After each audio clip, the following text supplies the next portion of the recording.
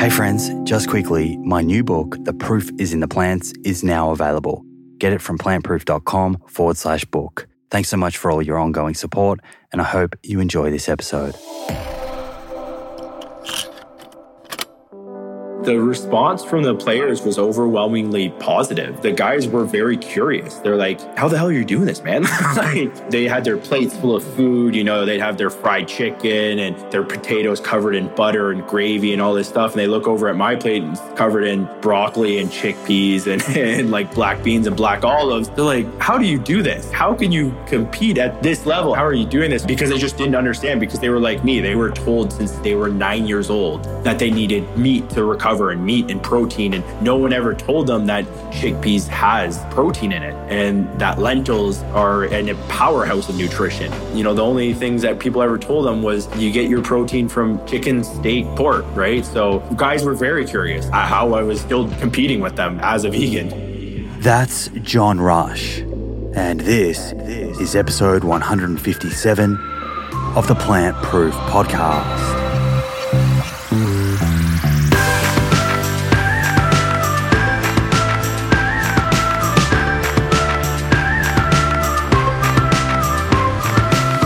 Hey, beautiful friends. Welcome back to another episode. Here we are. An absolute pleasure to be here with you. And for those who are tuning in for the first time, thank you so much for finally joining us, gracing us with your presence. I'm Simon Hill, host of this show, nutritionist, physiotherapist, and author. Please do sit back, relax, and enjoy the episode.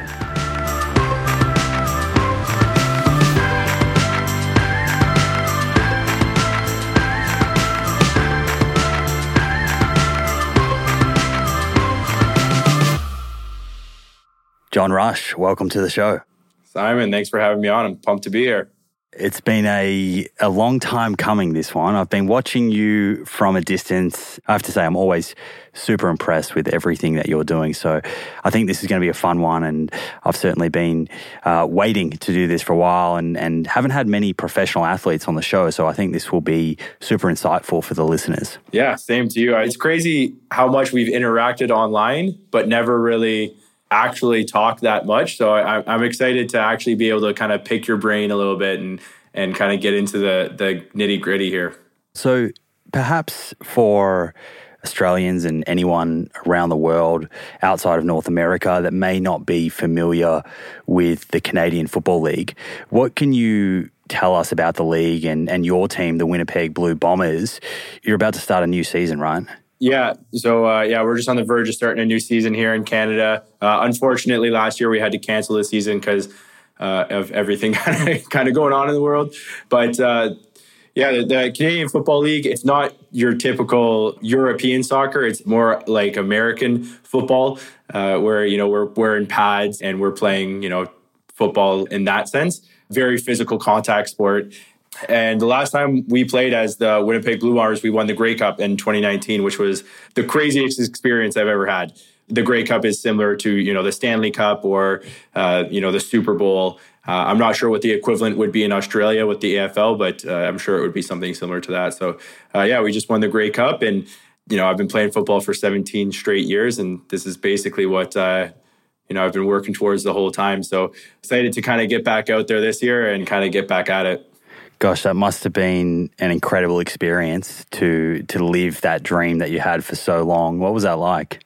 Honestly, even at this point, it's still difficult to put into words. It all felt like in the moment, it all felt so surreal that something you've been working towards for so long, you did it.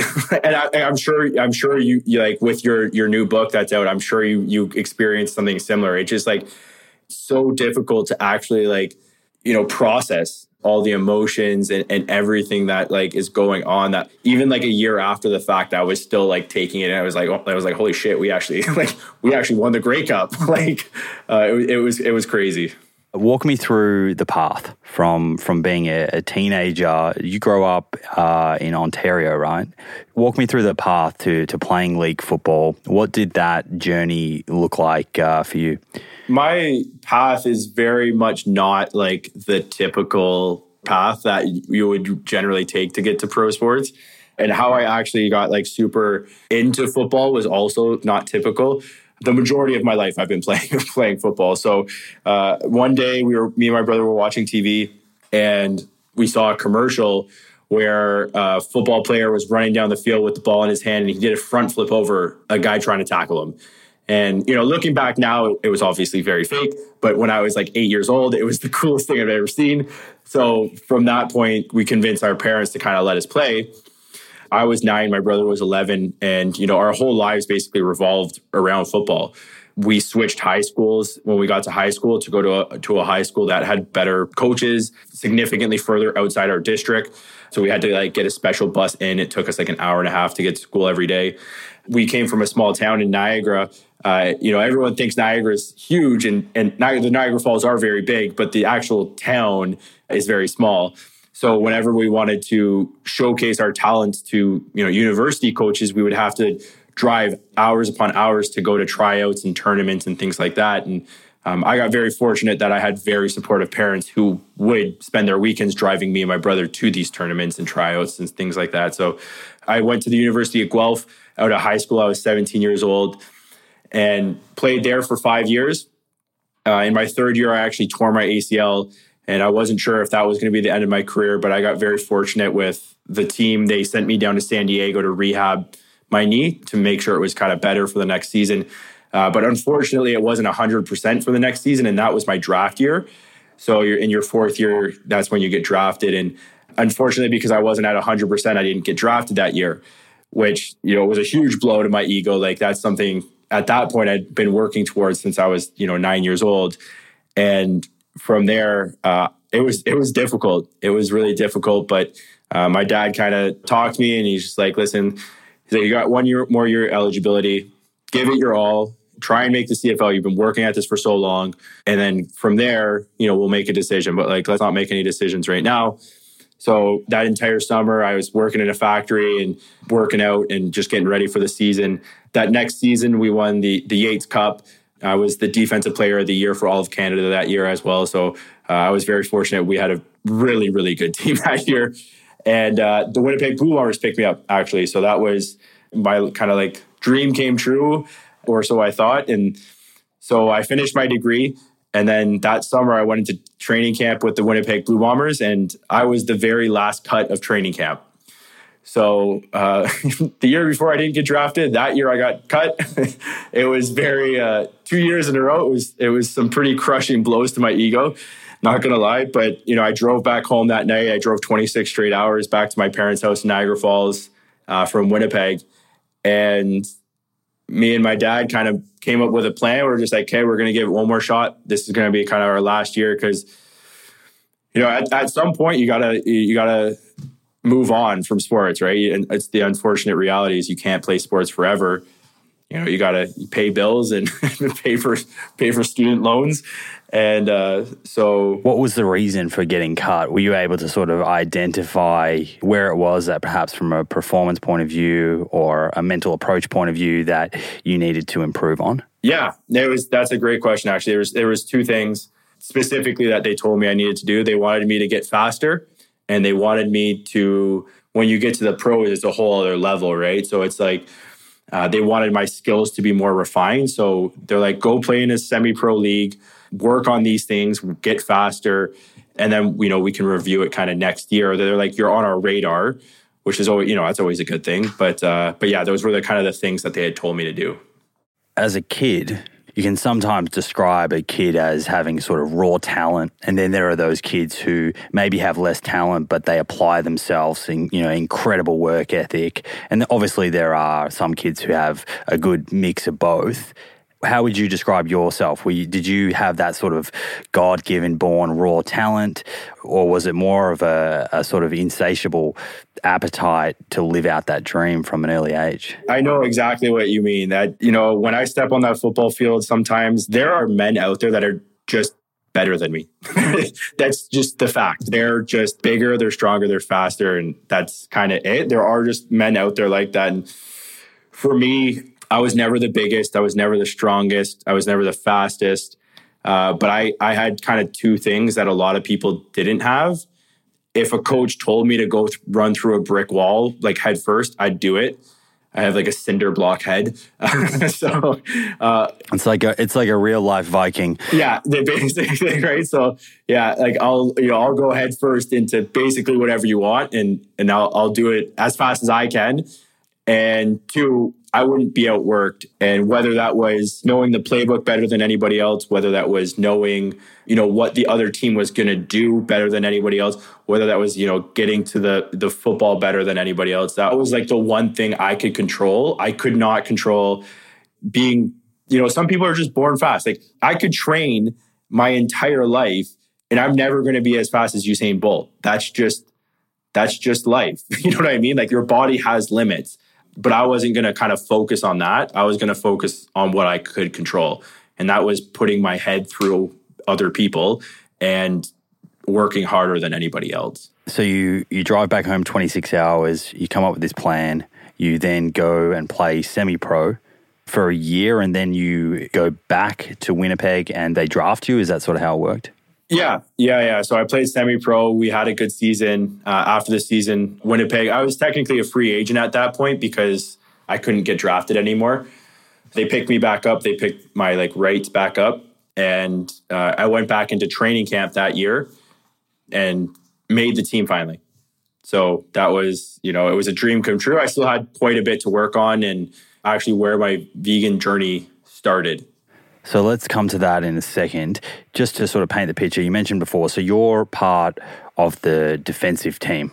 If someone's not familiar with football, can you sort of describe the way the two teams work and how many players are on a list and how likely is it you'll actually get a game once you are on a list? Yeah. In football, there's the offense and the defensive side. So on the offense, you have 12 guys on the field, and the defense has 12 guys on the field. And the offense's objective is to score. So they want to try and get a touchdown. And the defense's job is to prevent that. So that's kind of like the objectives of both sides. And each team has an offensive side and defensive side, and it completely flips. So if I'm on defense, I won't be on offense for my same team. My entire career, I was a defensive player. I was a linebacker. And my objective was to just basically hit people as hard as I could that had the ball.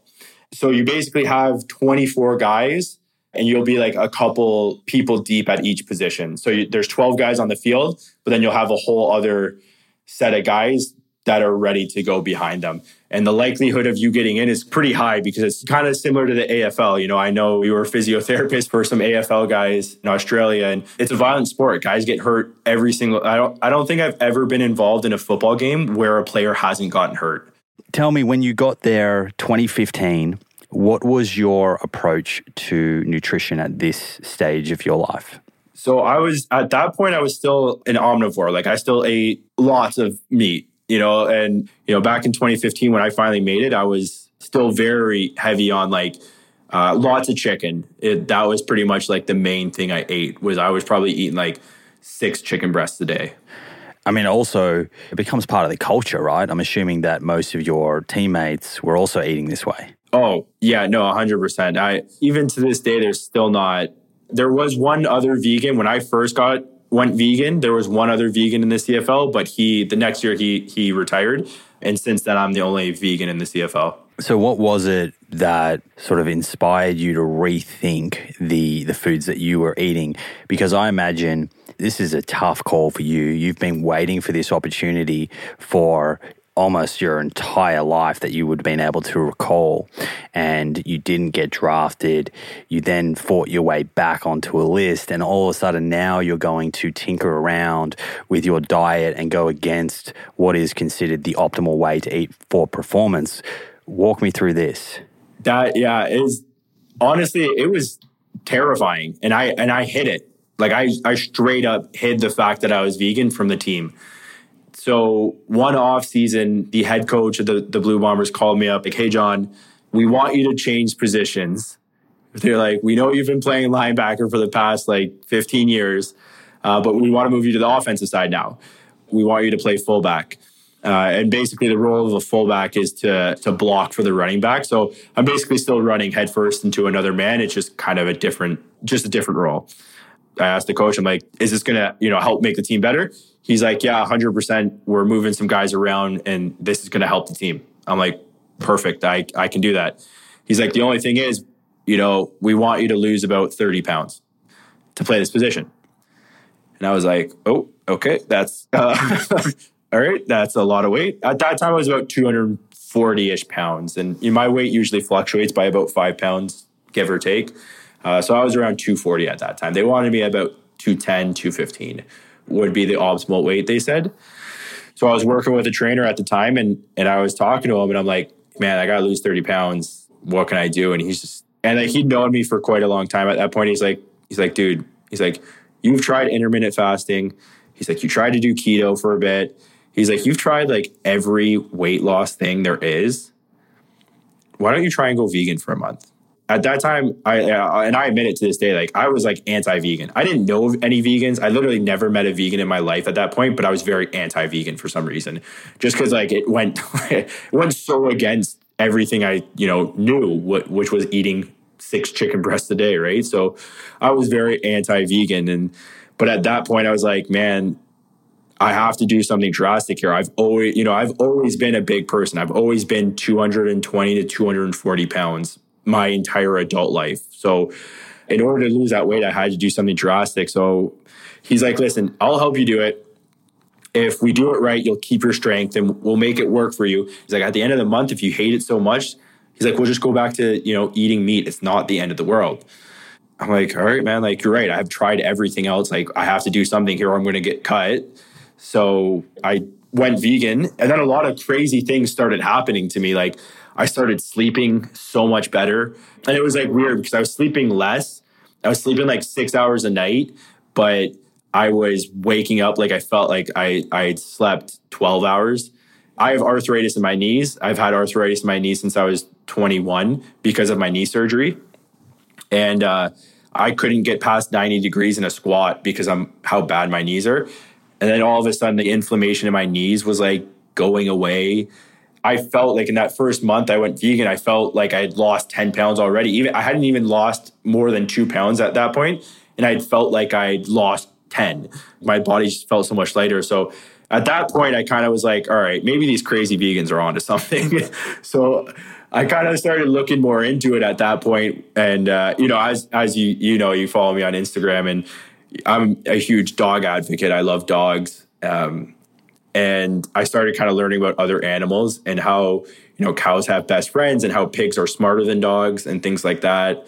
And that was also the time when the UN came out with that really crazy report about we have like 12 years to reverse course before we're basically kind of screwed. And I was reading about how being on a plant-based and vegan diet is the best thing you can do for the climate. And by the end of the month, when it came up, it all just made so much sense and I knew so much at that point where I'm like, man, I'd be kind of an asshole to know this and then go back to, kind of continuing my old ways. And so were you still hiding that from those at your club, or was that now an open sort of conversation, and how did they feel about it? Yeah, that whole first year I went vegan, the club didn't know at all. No one on the team knew. I didn't tell a single person because especially in football, it's such a testosterone-driven sport. Like it's so macho man. And I was concerned that if they knew I was vegan, they would cut me. Because like the thing about professional sports is they're basically, it's such a crazy system. They're just basically constantly looking to replace you with someone that's younger, better, and cheaper.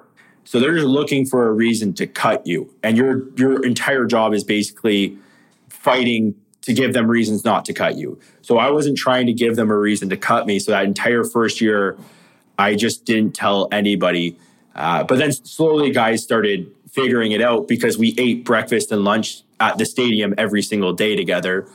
Some of them caught notice. And then the second year, it kind of like started getting out a bit. And then all of a sudden, like the chef would be like, he would like be like watching everyone go through. And then like I would get to the line and he'd be like, oh, hey, actually, let me just put out these Beyond Meat burgers. And there'd only be like 2 Beyond Meat burgers. And like, it was never like discussed, but like all of a sudden, like all these kind of like vegan options just started showing up. And then like at a certain point, like kind of just like everyone knew it. It was just like a thing that people knew, but I was doing my job and I was doing it effectively where it wasn't a problem. So, but I was, like I said, I hid it for a year because I was afraid. I was afraid they were going to cut me. So that was my next question, is how you were performing. How was your strength and your endurance, and how were you going on game day? When I went vegan that first month, I was recovering so much better from workouts, from games. We worked out in a big group. There was like 10 or 15 of us, and guys were always kind of complaining about being sore the next day and like, oh man, like my legs are killing me. Like, I don't know how I'm going to do this workout today, blah, blah. And I'm like, am I not doing this properly? Like, am I not doing the movements properly? Like, I'm moving more weight than any of these guys, and I'm not sore the next day. So like, that's kind of what was a big reason that I jumped kind of headfirst into this veganism stuff, was I was performing so well and recovering so well in my workouts and practices and games and stuff like that. It was like, man, I would be stupid not to like continue doing this. So I'm sure that some of the players must have been taking notice. You said that, slowly people were sort of catching on. I'm curious, like in the locker rooms or sitting down to have breakfast, lunch, are any of the guys, particularly maybe the ones that are in the latter part of their career who are suffering from arthritis and some of these overuse type injuries, are they kind of asking you questions? Are they being curious? Yeah, that's a question a lot of people ask me, but a lot of people assume that I get made fun of in the locker room. A lot of people think that they're like, oh, like guys must rip on you or whatever. And the response from the players was overwhelmingly positive. The guys were very curious. They're like, how the hell are you doing this, man? Like, they had their plates full of food, they'd have their fried chicken and their potatoes covered in butter and gravy and all this stuff. And they look over at my plate and it's covered in broccoli and chickpeas and like black beans and black olives. And they're like, how do you do this? Like, how can you compete at this level? How are you doing this? So there was a lot of guys were very inquisitive about it. And because they just didn't understand, because they were like me. They were told since they were 9 years old that they needed meat to recover, and meat and protein. And no one ever told them that, chickpeas has protein in it, and that lentils are a powerhouse of nutrition.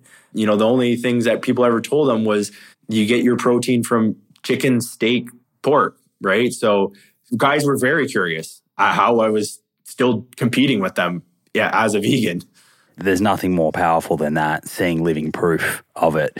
You mentioned that there are no other vegan footballers in the league now. Are you noticing, though, that your teammates are sort of open more to introducing more plant-based foods into their diet?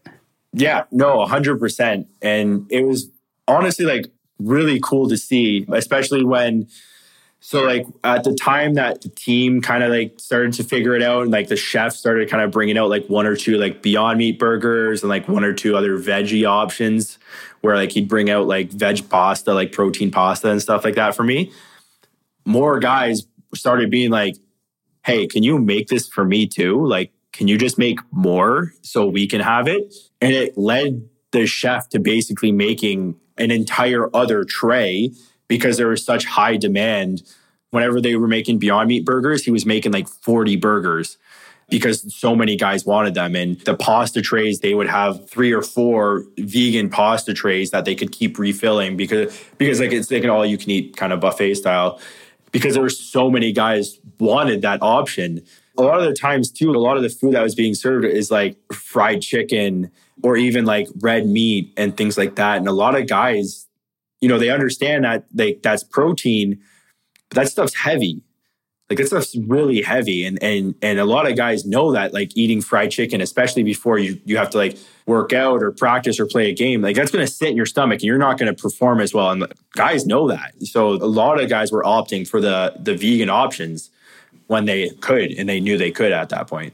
That was one of the biggest things that I noticed, because I used to actually eat quite a bit of red meat. and I would feel like I needed to have a nap after that. That more effortless digestion and increased energy was really, really obvious for me, very quickly. And that kind of, just similar to you, that gave me positive reinforcement. This is working for my body. I'm wondering, when someone transitions to a vegan diet, often there are people, be it close friends or family, that are concerned. Did you experience any type of concern from sort of anyone in your immediate circle of friends or family? I understand. I am so privileged in my life. I am just extremely privileged to have the parents that I do. My parents, they're like probably the two most supportive parents you could have in the entire world. My mom was vegetarian for 15 years. So that, right off the bat helped. My dad very much was not. He was very like meat and potatoes driven. But that being said, they fully supported me. They never questioned it. And it was without missing a beat. They started ordering vegan cookbooks so they could help cook meals for me, because they knew I would struggle to figure it out myself too, because they knew I didn't have any friends where I was currently living that were vegan. So, they started kind of learning how to cook vegan. They've actually since converted to being vegan. My mom and dad are both vegan now. And so I'm just very fortunate in that regard. And for the most part, none of my friends have converted over to veganism, but I have very supportive friends in that regard too. Whenever we go out to eat, they make sure there's a vegan option before going. They fully support trying new foods. I'll bring in foods all the time. They'll try it, no problem, no questions asked. I got very fortunate in that regard, but I understand that that's not the typical experience for most people. So you're, about 6'1", and you mentioned you're around 200, 220 pounds. You're a big guy, and I know people will be interested. You've mentioned some of the foods that you eat, but perhaps we get into a bit of detail here in terms of the fuel that you consume to maintain your body weight, your strength, and perform at training and during games. Walk me through what a kind of typical day or week of eating looks like for you. Like, how are you starting your day? What are the types of meals you're looking to before training or before a game? And how are you ensuring that you're getting all of the nutrients that you need? Yeah, no, that's a great question. It's one I get asked so much. So that's like half the reason I started my food blog, was because so many people asked me, what do you eat? They couldn't figure out what I ate. So I was like, okay, I'm just going to start something so I can just kind of show you guys.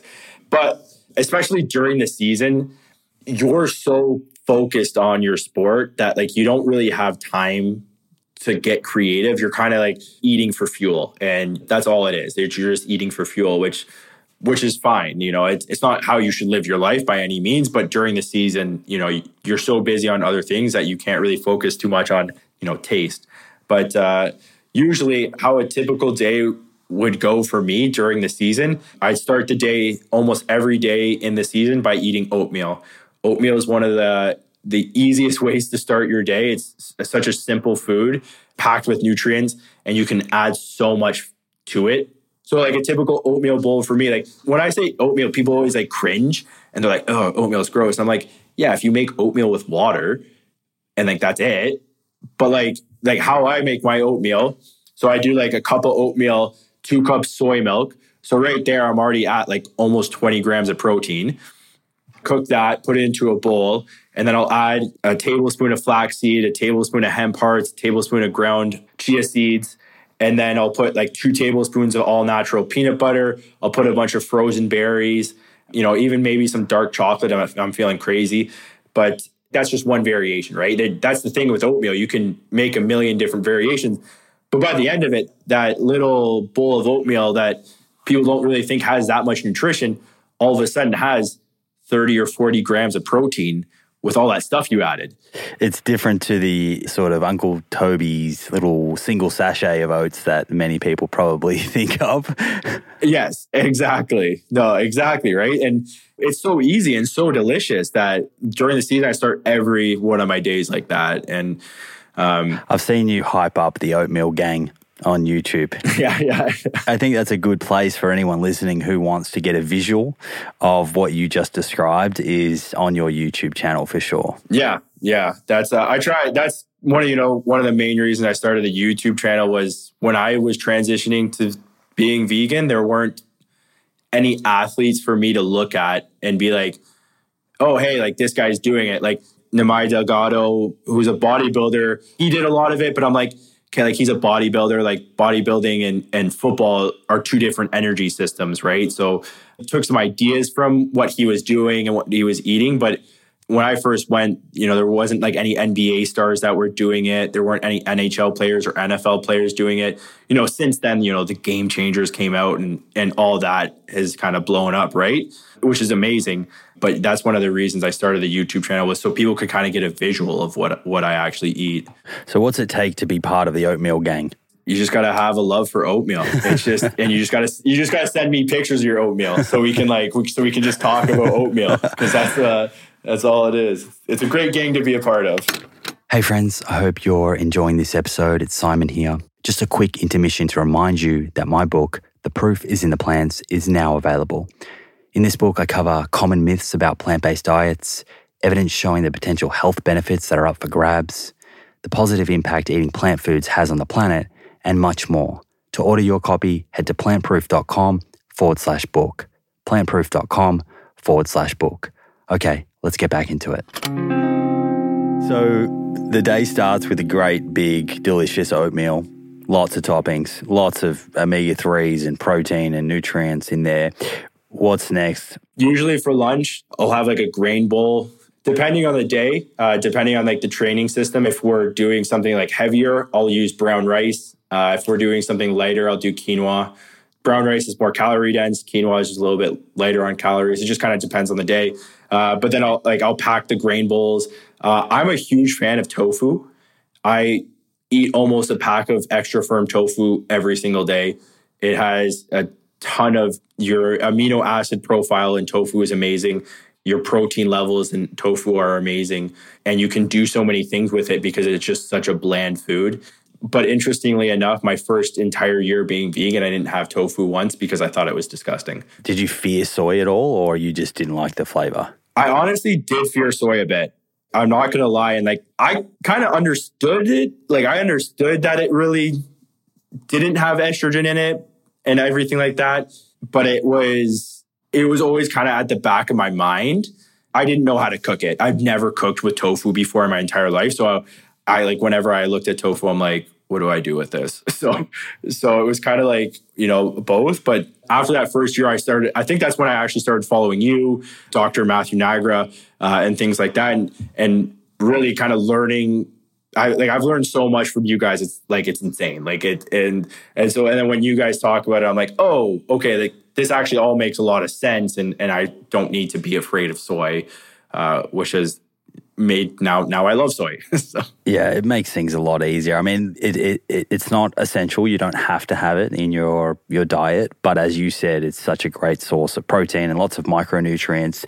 And to your point about it being bland, how do you jazz it up? How do you bring the flavor? It's all about the marinade. It takes work. And I know people kind of hate hearing it. And it takes a little bit of work because you have to but it doesn't take that much work. You can marinate it for 30 minutes and it's good. It's a lot better if you marinate it than if you just put it in a pan with something. It won't actually a lot of the times absorb the flavor. So you got to find a good marinade recipe. Even just marinating in soy sauce would be a lot better than, bland. But there are some really good tofu marinade recipes out there. Another thing I would recommend is freezing it for 24 hours. I don't know if you've ever done that, Simon, but freezing the tofu, in the package, don't take the package straight from the grocery store, put it into the freezer for 24 hours and then thaw it out is a game changer. I haven't done that. Wow. Oh, I'm telling you right now, if you get a pack of extra firm, next time you get a pack of extra firm tofu, try it. I will do that. And, you need to spend some time preparing and bringing the flavor to tofu or to tempeh, but really it's similar to chicken. You really need to marinate chicken in something as well, or it's fairly bland. What else? What do you like to snack on between meals?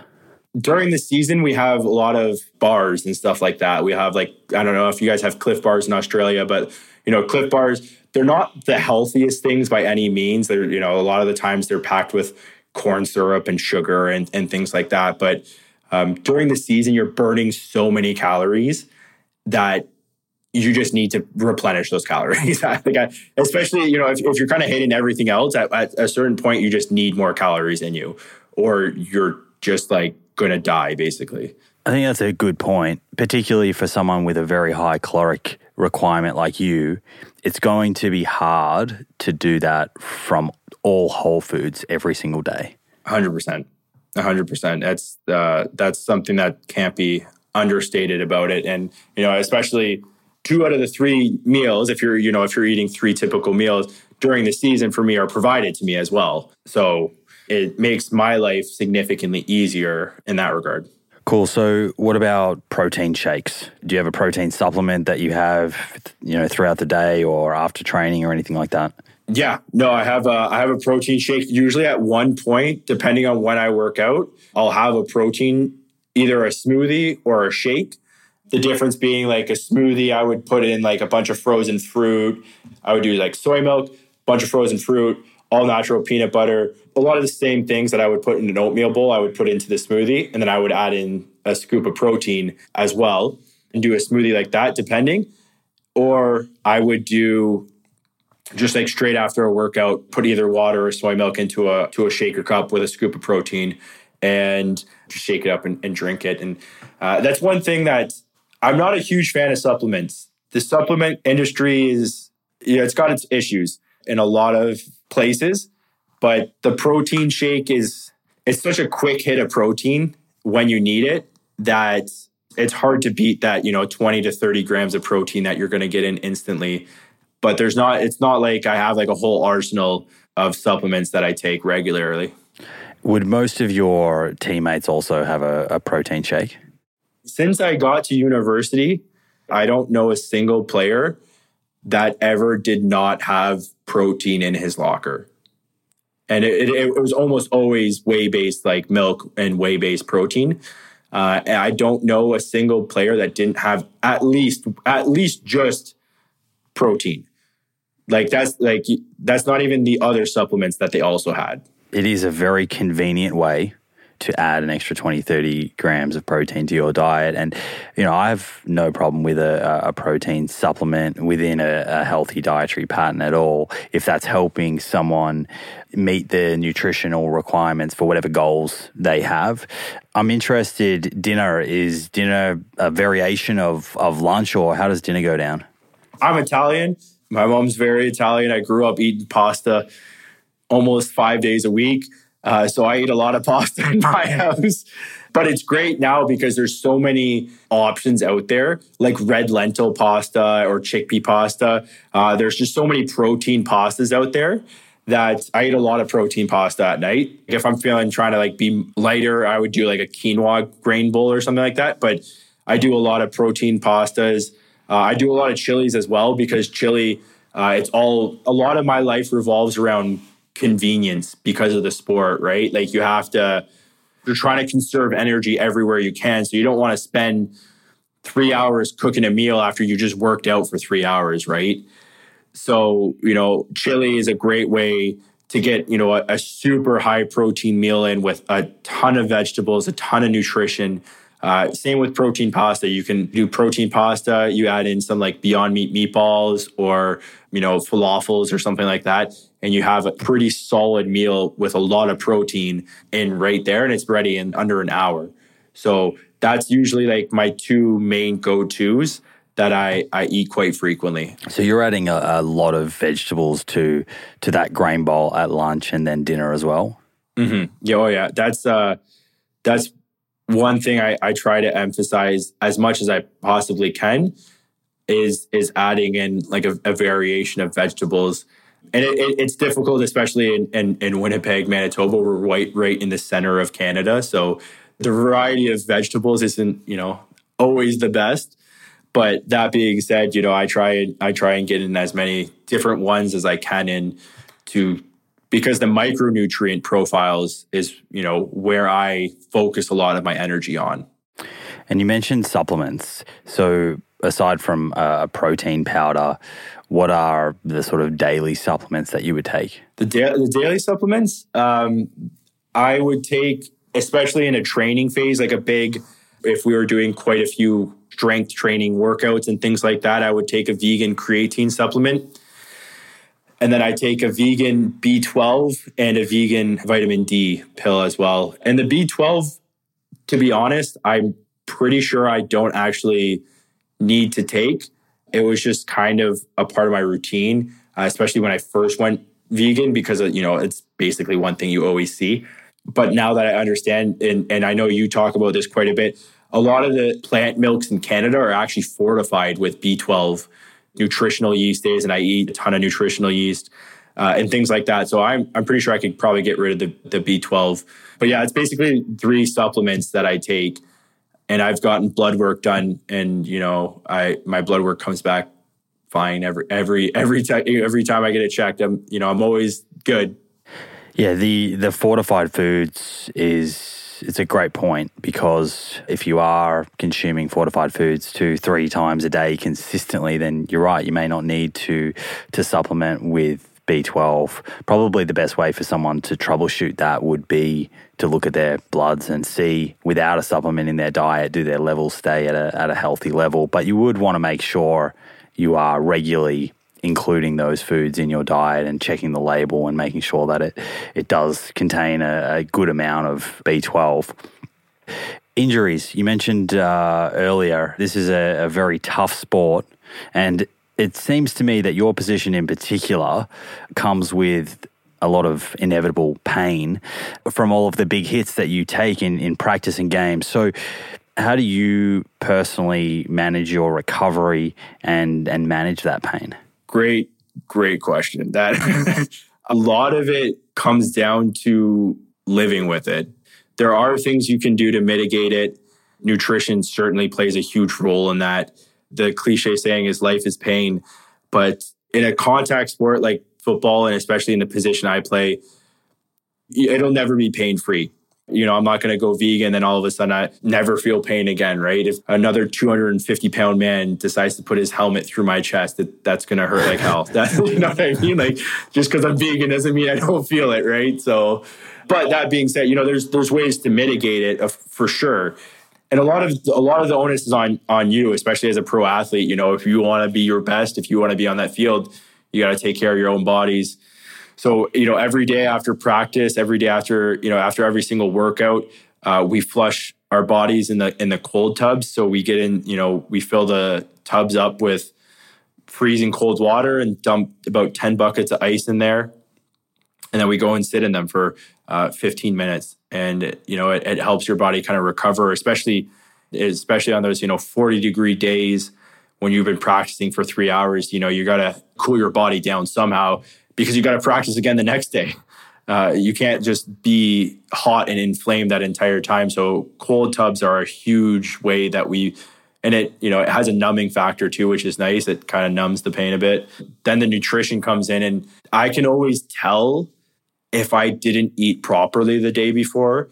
Say I decide to have 2 Beyond Meat cheeseburgers kind of thing and a pizza the day before. The next day, I know for a fact if I've had a lot of processed foods and didn't kind of meet my nutrient profile for the day, I won't feel rested. I won't feel as recovered and things like that. And, one of the biggest things for that, and it's probably one of the most underrated things in our culture, is getting 8 hours of sleep. And we sleep all the time. I know guys that are getting 12 hours of sleep. They're just, whenever we get a chance between meetings, between practice, we have rooms that are darkened that we can go sit on the couches and have a cat nap in and things like that. It's so, it is probably one of the most underrated things when it comes to athletes. Some athletes think they just need to do and do and do and do. But at a point you need to rest and it's every single day, and you need to get a lot of it to recover. Do you do anything in particular at home from a sleep point of view to try and encourage a sort of deeper level of sleep, a high sleep quality? I bought blackout shades. I bought a king size or a California king size memory foam mattress. I should probably say that the king size bed was mostly for my dogs, but they're both 150 pounds, so it makes it, but it helps because then they're not right on top of me, so it helps me sleep a lot better. And having a routine, just sometimes I find, when I'm talking to people about sports and working out and things like that, everyone's kind of looking at these like fad diets like keto, or intermittent fasting or the newest workout, whether it's CrossFit or HIIT training or something else. And they kind of think that it's just like the solution, like that's going to solve all their problems. So that's going to make them an elite athlete or something like that. And a lot of the times people lose track of the fact that how I got to this position is I did something consistently for 17 straight years.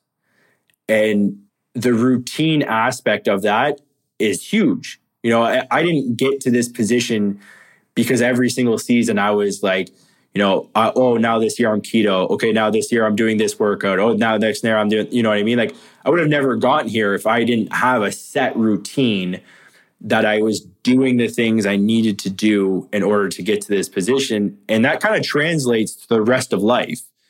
You know what I mean? Whether that's creating good sleep habits, you have to kind of get into a routine and then foster that routine, because without it, it's not really going to work. And it's so important. And I think it's one thing that's really underrated in our kind of like society.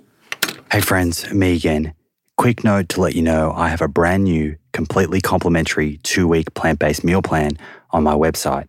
Inside contains delicious breakfast, lunch, dinner, and snack recipes, along with a complete breakdown of the nutritional information for each. Whether you're looking to add one plant-based meal to your weekly regime or go full plant, I'm sure you'll find this resource helpful. You can get your copy today at plantproof.com/meal plan. That's plantproof.com/meal plan. Okay, let's get back into it. That's an incredible takeaway point. I'm sure you're familiar with James Clear, who wrote the book Atomic Habits. I've heard him say, and I think he used the example of NFL players and stated that it's not the goals that separate the players. They all have the same goal of, getting to the Super Bowl and winning. But it's actually the systems and the daily habits that you're talking about which separates one person from the next. So that's a huge takeaway. While we're on recovery, before we move off that topic, is chronic traumatic encephalopathy something that you think about? Is the league in Canada doing anything to sort of minimize long-term brain damage in players? It is. It's something I think about quite a bit. And had I known what I know now, would I have continued to play football as long as I did? I'm not sure. I definitely don't regret playing football as long as I have. This is the life I've chosen now. The league is doing quite a bit to minimize the impact. We have a ton of in the past 5 years, we've implemented so many rules around, the kind of hits you can and can't do. You can't target people's heads, you can't lead with your head, etc. And obviously it's a contact sport, so headshots are still going to happen. You're going to fall on your head. Concussions are still going to happen. But they're trying, which is always good. They have, if you want a specific helmet, they'll bring in whatever helmet you want to bring in. One good thing about the CFL, and this is one of the major differences between the CFL and the NFL, our field is longer and wider, so you have more area to cover, and you have one less down to get a first down as well. So the game is a lot more pass heavy, and it's a lot more side to side running. There's not as many power lanes as the NFL has, where guys are kind of going just downhill at each other's heads. It's a lot more kind of side to side running and things like that. Like I said, it's a contact sport. You're going to get hit in the head. It's literally inevitable. At this point, I've made my decisions. I kind of just have to live with the fact that might be something I kind of have to deal with in the future. And I'm kind of relying on people such as yourself and Dr. Matthew Nagra to hopefully figure it out by the time it becomes too much of an issue for me. It's super interesting. I know in the AFL, there's been some introduction of new rules that limit when a player can return to the field following a concussion, and even some rules where they actually have to miss the following week. So, I mean, it's good to see that with the science, there's conversations happening and leagues seem to be well aware of it and, are doing what they can to try and protect the players better. Yeah. We kind of signed up for it. I'd be an idiot if I didn't say I obviously understand that bashing my head in is probably not the best thing for my brain, but, we did sign up for it. So it's just nice that the leagues are kind of doing things about it at this point. On the topic of the league addressing issues, and this is a little bit of a gear shift, but I think it's very important. There is a lot being said about professional footballers, particularly in the NFL, and violence against women. And there's been quite a few sort of high-profile cases. I'm interested from a professional footballer's perspective within the four walls of a professional football team. How big of an issue is this? And is this also a discussion that the CFL are having? That's an amazing question, actually. And I am so fortunate to have played all of my years with the Winnipeg Blue Bombers. One of their biggest things was bringing in quality players. And it didn't matter how good you were. If you were kind of a shithead, for whatever reason, they would get rid of you. It didn't matter, if you were last year's leading receiver or best running back, and, it didn't matter who you were. If you acted like an idiot in the locker room, they just cut you on the spot. So, I was very fortunate to have played all of my years with the Winnipeg Blue Bombers in a team and an organization that very much was, it was a standard to act in a respectful manner or you would not be on this team. So from my perspective, which is a very jaded one, which I understand, I haven't experienced that. I think over when I was playing in 2019, I would probably say 80% of the players were in either relationships or married, and their wives would come to every single practice and their kids would run on the field. And after practice, we'd play with them and things like that. But that being said, we understand, especially as a league, that this is an issue. And it's not just an issue with football players, it's an issue in society. And the league has partnered with a program in Canada, and it's called the Don't Be a Bystander campaign. And players from every team, they designate a couple players from every team to give talks to high school students about ending violence against women. So it is something that's very important to the league, and we understand that is something that needs to be addressed. And myself and another player on the team were the Blue Bombers representatives for that. And I think we gave probably 20 or 30 talks to high schools around Manitoba about how language matters and how all of these things are very important. Honestly, things I wish I would have been taught at that age. A lot of this stuff you don't know until you're taught it, and they're not teaching that in schools. So, I'm very proud that the league has introduced that program and has continued that program, and we are trying to use our influence to address it. Yeah, that's incredible that you're doing that work and have done that work, because like you said, the issue spans, across society in general. It's not just footballers, but footballers are in an exceptional position to influence people. And they're looked up to by so many kids. So there is an incredible opportunity there. Mate, this has been super insightful. You are setting a fantastic example. I'm so glad that we did this. Is there anything that you feel like we've missed? Honestly, I wanted to thank you because I've been reading through your book, and I read the first chapter of your book, Simon, and I went back to the website and I ordered 5 more copies so I could give out to some of my teammates, because I was like, all right, man, like more of us need to know this information. So I ordered a bunch more. So because like I said, a lot of the guys they're curious, they're interested in it, and it's people like you that are enabling us to kind of break down those stereotypes and those assumptions we've had in our heads since we were so young. And without people like you, I wouldn't 100%. I wouldn't be vegan. So It's just, we super appreciate all the work that you put in, and all the work you do trying to, dispel the misinformation out there is, I'm here to thank you for it, because, we super appreciate it. Thank you, mate. That means a lot. I appreciate it, and I really appreciate your support for the book. I hope that your teammates enjoy it as much as you have. Perhaps to finish on the note of teammates, let's say a teammate comes to you and says, John, I'm thinking of giving this plant-based thing a go, and perhaps they're even interested in being vegan, but they're sort of yet to get started, and they're at that stage where they might be on the fence, and they have a little bit of that fear, which is only natural. What's your advice for them?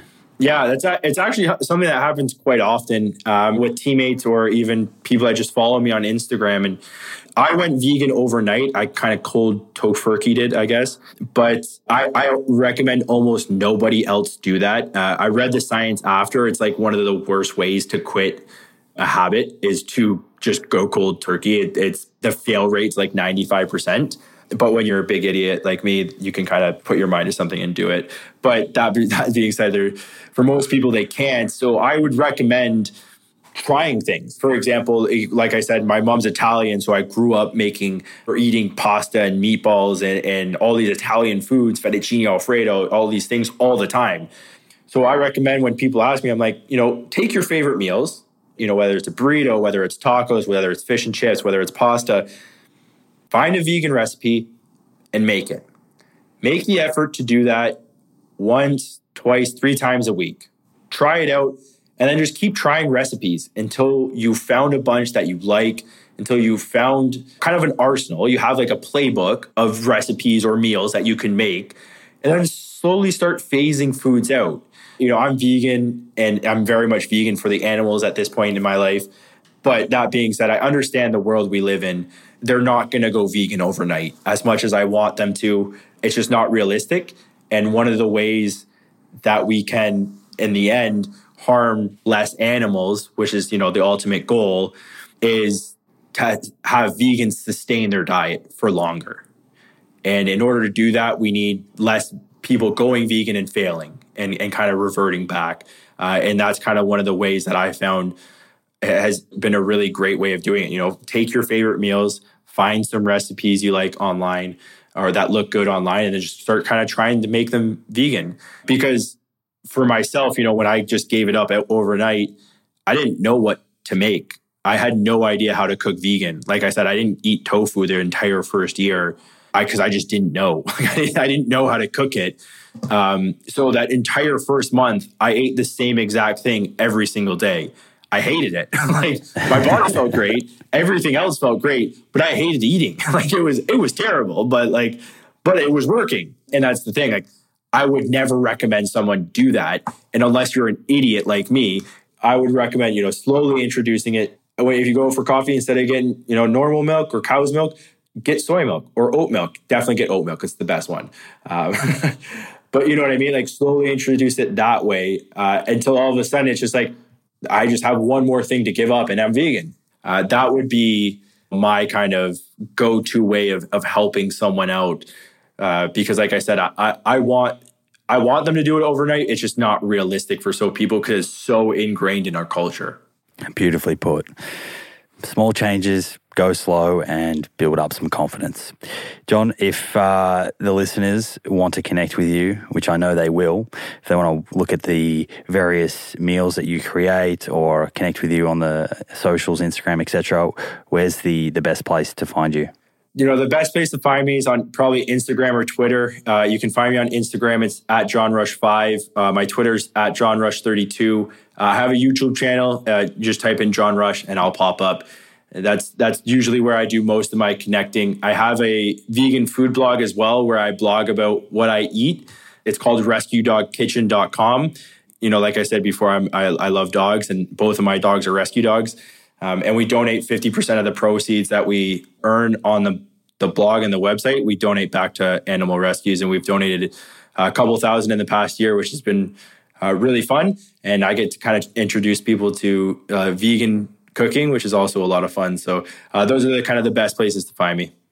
Amazing. I'll put that link into the show notes. That sounds like a great thing for everyone to support. Thanks, John. Really, really loved it. As I said, super, super inspiring. You're leading by example, and there's been so much practical and very helpful information here. So thanks for coming on, and hopefully we can do it again in the future. Yeah, no, thanks a lot, Simon. I really appreciate you having me on here and letting me share my story with the world. And like I said, I really appreciate all the work you put in on a daily basis, man. It means the world to the community, that's for sure. There we go. How did that one land for you? I hope that you found it interesting, instructive, illuminating, all the things. Of course, if you did, please do share with your friends and family on the socials. The more people that we can help together, the better. And while you're there, make sure that we're connected too. You can find me on Twitter and Instagram at plant_proof. That's at plant_proof. And on that lovely note, it's time to bring this one to a close. Thank you so much for hanging out with me. I appreciate you, and I look forward to repeating it all again in a few days' time.